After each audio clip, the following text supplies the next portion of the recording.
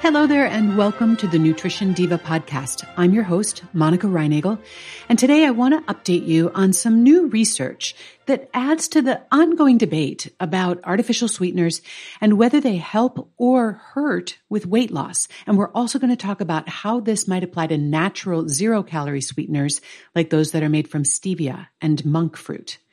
But first, just a little background. It's long been observed that people who use artificial sweeteners are more likely to be overweight. Now, of course, that doesn't prove that zero-calorie sweeteners cause you to gain weight. In fact, defenders of zero-calorie sweeteners argue that the association between the use of these sweeteners and the increased risk of diabetes or obesity is actually a case of reverse causation. That is, people aren't developing diabetes because they're using these sweeteners. Rather, they're using these sweeteners because they have diabetes.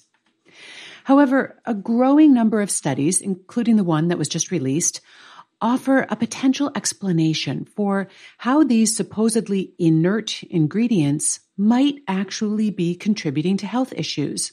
Although they don't directly raise your blood sugar, artificial sweeteners may affect how your body responds to the sugars in other foods, leading to elevated blood sugar and possibly insulin resistance or weight gain or even type 2 diabetes. And the key to all of this looks like it may be found in the trillions of microbes that populate your gut. People who are overweight tend to have different intestinal flora than normal weight individuals. Furthermore, it appears that these microbes actually play a big role in promoting obesity. When intestinal bacteria are transplanted from the guts of obese subjects into the guts of subjects without obesity, those subjects start gaining weight, and vice versa. Now, this is a pretty big revelation. Have you ever known someone who ate very little but remained overweight anyway, or someone who could eat whatever they wanted and not gain a pound? Well, for decades now, we've chalked this up to differences in metabolism or their physical activity levels. Sometimes we even suspect that people who are overweight are simply eating more than they realize or than they're admitting to. But in fact, a lot of this could be due to differences in their intestinal bacteria. More recently, we've learned that zero-calorie sweeteners affect the makeup of your intestinal population. Although these sweeteners have no calories for us, they do still provide a food source for your gut bacteria. Different bacteria appear to prefer different sweeteners. Lactobacillus and bifidobacteria, the beneficial bacteria found in yogurt and other probiotic foods, enjoy fructose, for example. A less helpful bacteria called Streptococcus mutans has an affinity for saccharin and aspartame, sold as equal. And that bacteria, Streptococcus mutans, has been associated with an impaired ability to process sugar, which is often the first step toward type 2 diabetes. So whichever strains of bacteria you feed are going to proliferate in your gut, often at the expense of others. So this month, researchers from the Weizmann Institute of Science in Israel released new research that adds yet more ammunition to this theory.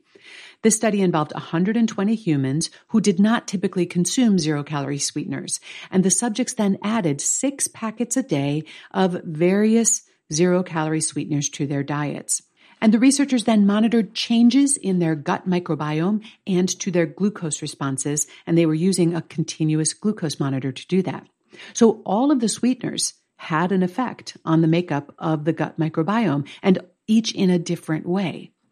But furthermore, both saccharin and sucralose, that's the one that's sold as Splenda, had negative effects on the subject's ability to regulate their blood sugar.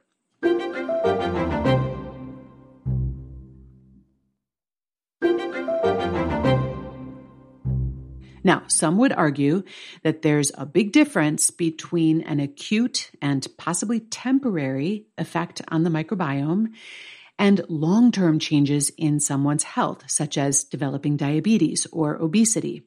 But it's increasingly hard to argue that these ingredients are biologically inert. Drinking a diet soda, even one that's sweetened with stevia, is clearly not equivalent to drinking water. So when this research first began to emerge back in 2014, I immediately heard from lots of Nutrition Diva listeners who wanted to know whether these findings applied to more natural sweeteners like stevia or monk fruit. And although there's not a ton of data on this, what we do have suggests that these sweeteners may be a somewhat better bet. Unlike Equal and Splenda, which encourage the growth of Streptococcus mutans, stevia appears to encourage the growth of a strain called Bacteroides, which, in combination with a diet that's rich in vegetables and fiber, appears to promote a healthier body weight. Earlier this year, a study published in the Journal of Dairy Science found that rats who were fed a monk fruit sweetened yogurt showed improvements in both the makeup of their microbiome and their ability to regulate glucose. And those effects were not seen in rats who were fed yogurt sweetened with sugar. Nonetheless, I don't think that switching to these natural zero-calorie sweeteners gives you a free pass for unlimited consumption. Drinking zero-calorie sodas all day is a really good way to train a sweet tooth. And binging on artificially sweetened Jell-O and pudding and fruit pops and ice cream, it's not improving the nutritional quality of your diet. And the World Health Organization apparently agrees. Earlier this month, they issued a draft statement suggesting that we really shouldn't be promoting zero-calorie sweeteners, including stevia and monk fruit, as a means of achieving weight control or reducing the risk of non-communicable diseases. And by that, they generally mean type 2 diabetes. And they cite a lack of evidence that the benefits outweigh the potential risks. Now look, I am not trying to take all of the sweetness out of your life. And I'm not suggesting a zero tolerance policy here. I'm simply suggesting that zero-calorie sweeteners, including stevia and monk fruit, should be consumed with the same restraint as you would use with actual sugar. So one small regular soda or sweetened coffee or dessert is about all the added sugar an average person should probably eat in a day. If you wanted to substitute one diet soda or one artificially sweetened coffee or a dessert that was sweetened with monk fruit instead of sugar, that would probably be fine.